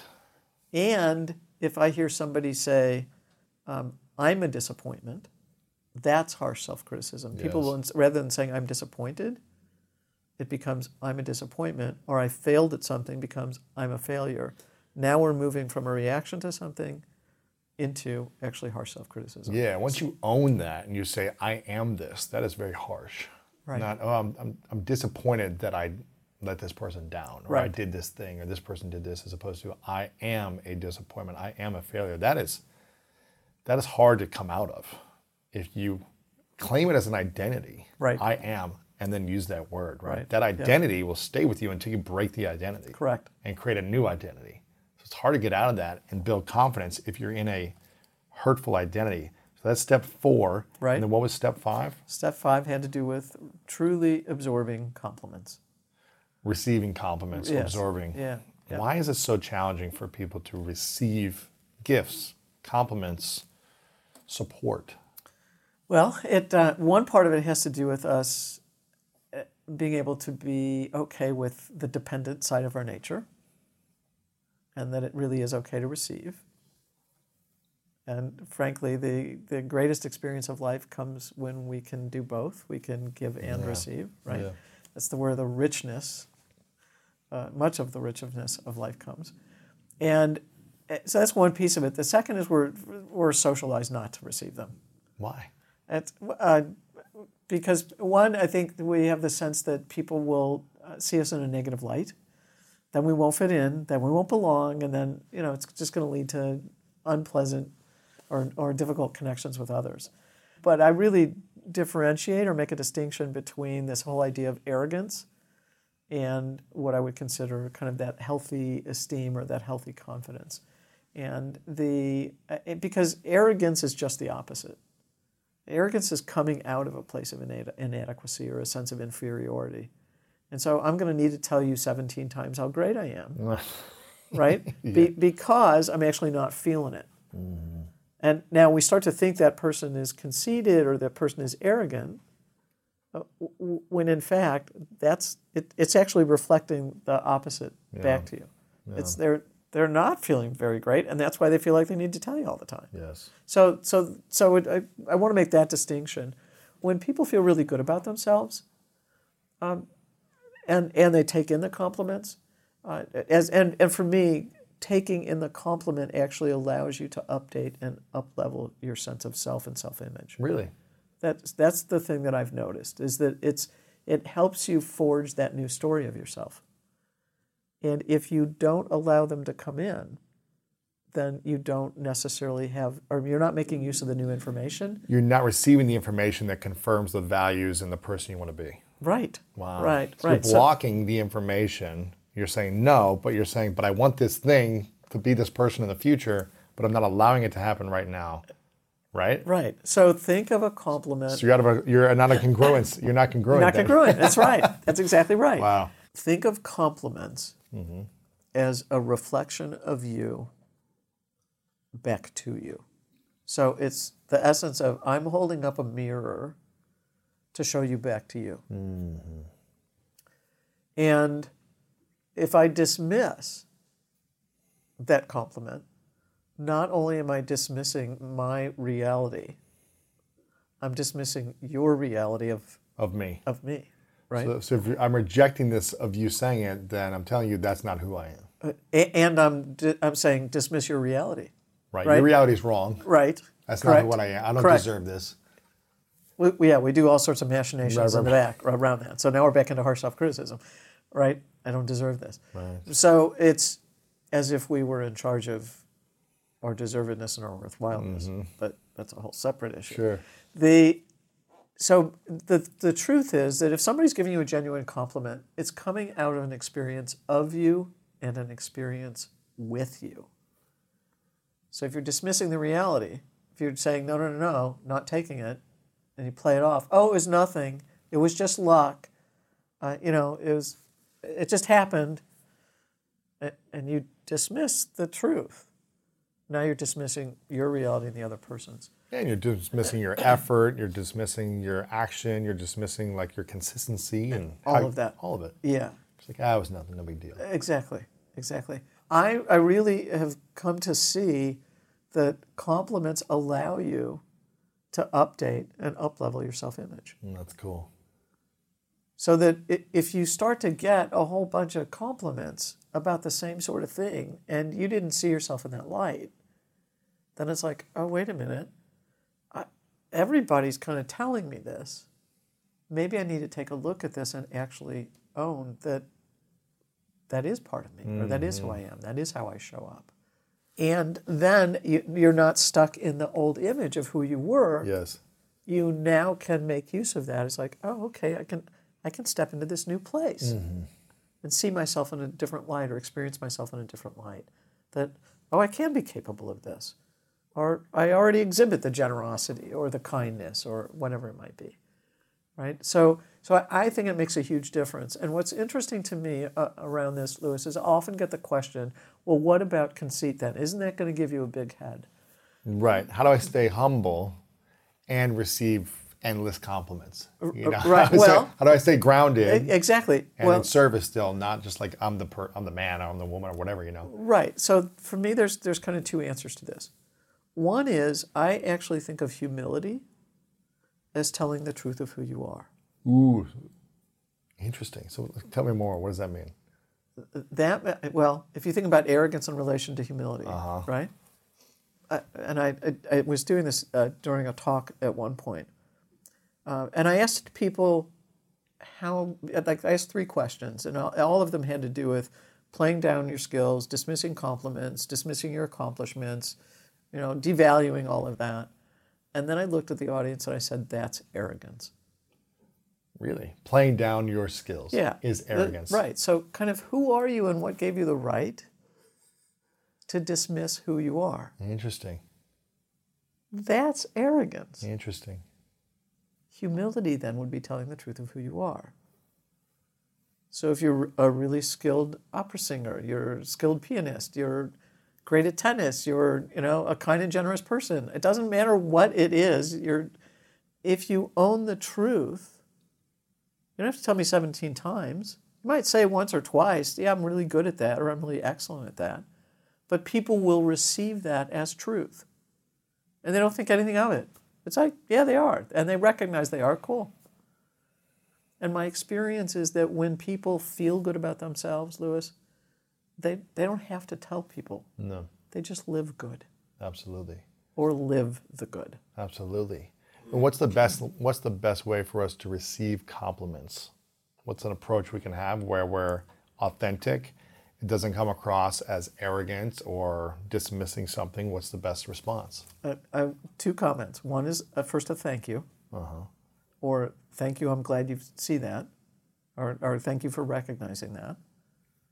Thank you for saying that. And the second, and this is actually borrowed from Lisa Nichols, and that is, I receive that. So it would be, thank you, I receive that. I like those, yeah. And if you don't take time if you haven't taken the time to take them in my world, compliments are timeless. What does that mean? Take some think about the compliments you've been given. Think and given and dismissed. Oh, wow. Now, go back and I would have you ask yourself the question, or kind of 2 around this. One is, what are those compliments that you've received that you've dismissed? And I've actually had people jot this down. You can go back as far in time as you want. Right. Childhood, yes. Right, you can. So, and who would you have become if you had actually allowed yourself to accept those compliments at that time? And who can you become now? By taking them in. So for me, compliments are a super important part of this whole experience of confidence. This is inspiring. I'm so inspired by this, Joan. And your book, I want everyone to get this, 90 Seconds to a Life You Love, How to Master Your Difficult Feelings to Cultivate Lasting Confidence, Resilience, and Authenticity. I believe that doubt is one of the things that holds us back from living a beautiful life. Doubting ourselves, doubting our past, doubting our future, just being in doubt. We're not as rich to be around. We're not as beautiful as an experience to be in the presence of when we doubt ourselves. Right. People don't want to be in relationship as much with someone who's constantly doubting themselves or doubting everything. And I feel like doubt is one of the killers of our dreams. Agreed. And in order to eliminate doubt, we need to learn how to build confidence. And you gave an incredible 5-step process here to doing this. And again, it's an easy concept, but can be very challenging for people to go through. But I believe that these steps will make it a smoother process to experience the uncomfortable feelings, which are necessary. You're going to have to experience them in order to get more comfortable and confident with experiencing them. So I highly recommend this. I've got a couple final questions, but before I ask you, Joan, I want to acknowledge you for your incredible commitment to understanding people, to breaking down the science of the emotions that people go through in a practical way that for me was very easy to understand this process. And I know that's taken you decades to understand and to experience not only individually, but also experience with thousands of people, face to face, and hearing life stories and problems and stresses and pains from a lot of different people. Right. A lot of different walks of life. So I really acknowledge you for your work, your ability to speak up and communicate effectively so that I can understand and that others can understand, and the work that you're doing with this book and everything else. So it's amazing to connect with you. And Likewise. I really appreciate this. Thank you. Thank you, I receive. Exactly. Right? Thank you. Thank you. I received that. Yes. Yes. This is a question, but before I get to the final two questions, I want to make sure people follow you over on social media, Dr. Joan Rosenberg on social media, and also what's the main place to send them? What's the main website for you? drjoanrosenberg.com. drjoanrosenberg.com, Yep. Social media. Get the book, 90 Seconds to a Life You Love. This will be a game changer for life. If you know anyone who's lacking confidence or is suffering, get them this book as well. Really helpful. How else can we be of service to you before I ask you the final two questions? For me, really, Lewis, it's really about getting the work out. For me, it's about the kinds of things that help me get this kind of message out. Sure. Like I said, I've had the opportunity to experience repeatedly what a difference it makes in people's lives. Yes. And so that's really for me. It's Awesome. about being bigger service. Cool. Right. Well, we'll get it out in a big way, so I'm very excited. This question I ask everyone at the end is called the 3 truths. Okay. So imagine hypothetical scenario, it's your last day on earth many years away. You get to live the life you want to live. You create everything, you accomplish things, but for whatever reason, you've got to take all of your work with you on your last day. So no one has access to your book, this conversation, TED Talks, they're all gone. But you get to leave behind 3 lessons with the world, 3 things that you know to be true that you'd want to share with the world. And this is all the information we have of yours left. What would be those 3 truths for you? The first would be to think, speak, and take action in the direction you want your results to be. The second would be to be congruent. So if we can go for the first 4, we can go for all 8. Mm-hmm. So and the list goes beyond. It can go beyond 8. Sure. But again, it would be that you want your thoughts, your feelings, your words, and your actions to match, at the very least. Right. And if you can get your thoughts, feelings, words, and actions, your attitudes and beliefs, your values, your past history, and the vision for your future, if you can get them all to match even more, you're going to be that much more fully aligned in life. You're on a rocket ship to what you want. Exactly. Exactly. So that would be the second. Congruence would be the second. And then the third would have to do with speaking up. Mm-hmm. It would be that understand that the purpose of you speaking, and again, it's speaking from a kind and well-intentioned place. I would say internally to yourself, as well as externally with others. That your capacity to do that and the importance of doing that purpose, if you will, is to grow you. Yes. And it's one of the best ways to evolve through life, and not only have a deeper connection within yourself, but it allows you to have the deepest and most enriching connections with others. Yeah. Powerful truths. I'm a fan of those. Final question, what's your definition of greatness? You know, I said earlier, in terms of kind of a personal mantra, this idea of kind of that I want to see how far I can stretch in life. And so one of my definition, or a definition of greatness for me, has to do with the willingness to step in and to pursue something, no matter what that journey looks like. And so, as I might say many times, that we disappoint our ways to success. So, but it's to pursue those things that we really want to pursue in life, and to allow ourselves to be as fully expressed in life as possible. John, thank you so much. Appreciate it. Powerful, inspiring. Thank you so much for listening. I hope you enjoyed today's episode and it inspired you on your journey towards greatness. Make sure to check out the show notes in the description for a full rundown of today's show with all the important links. And also make sure to share this with a friend and subscribe over on Apple Podcasts as well. I really love hearing feedback from you guys, so share a review over on Apple and let me know what part of this episode resonated with you the most. And if no one's told you lately, I want to remind you that you are loved, you are worthy, and you matter. And now it's time to go out there and do something great.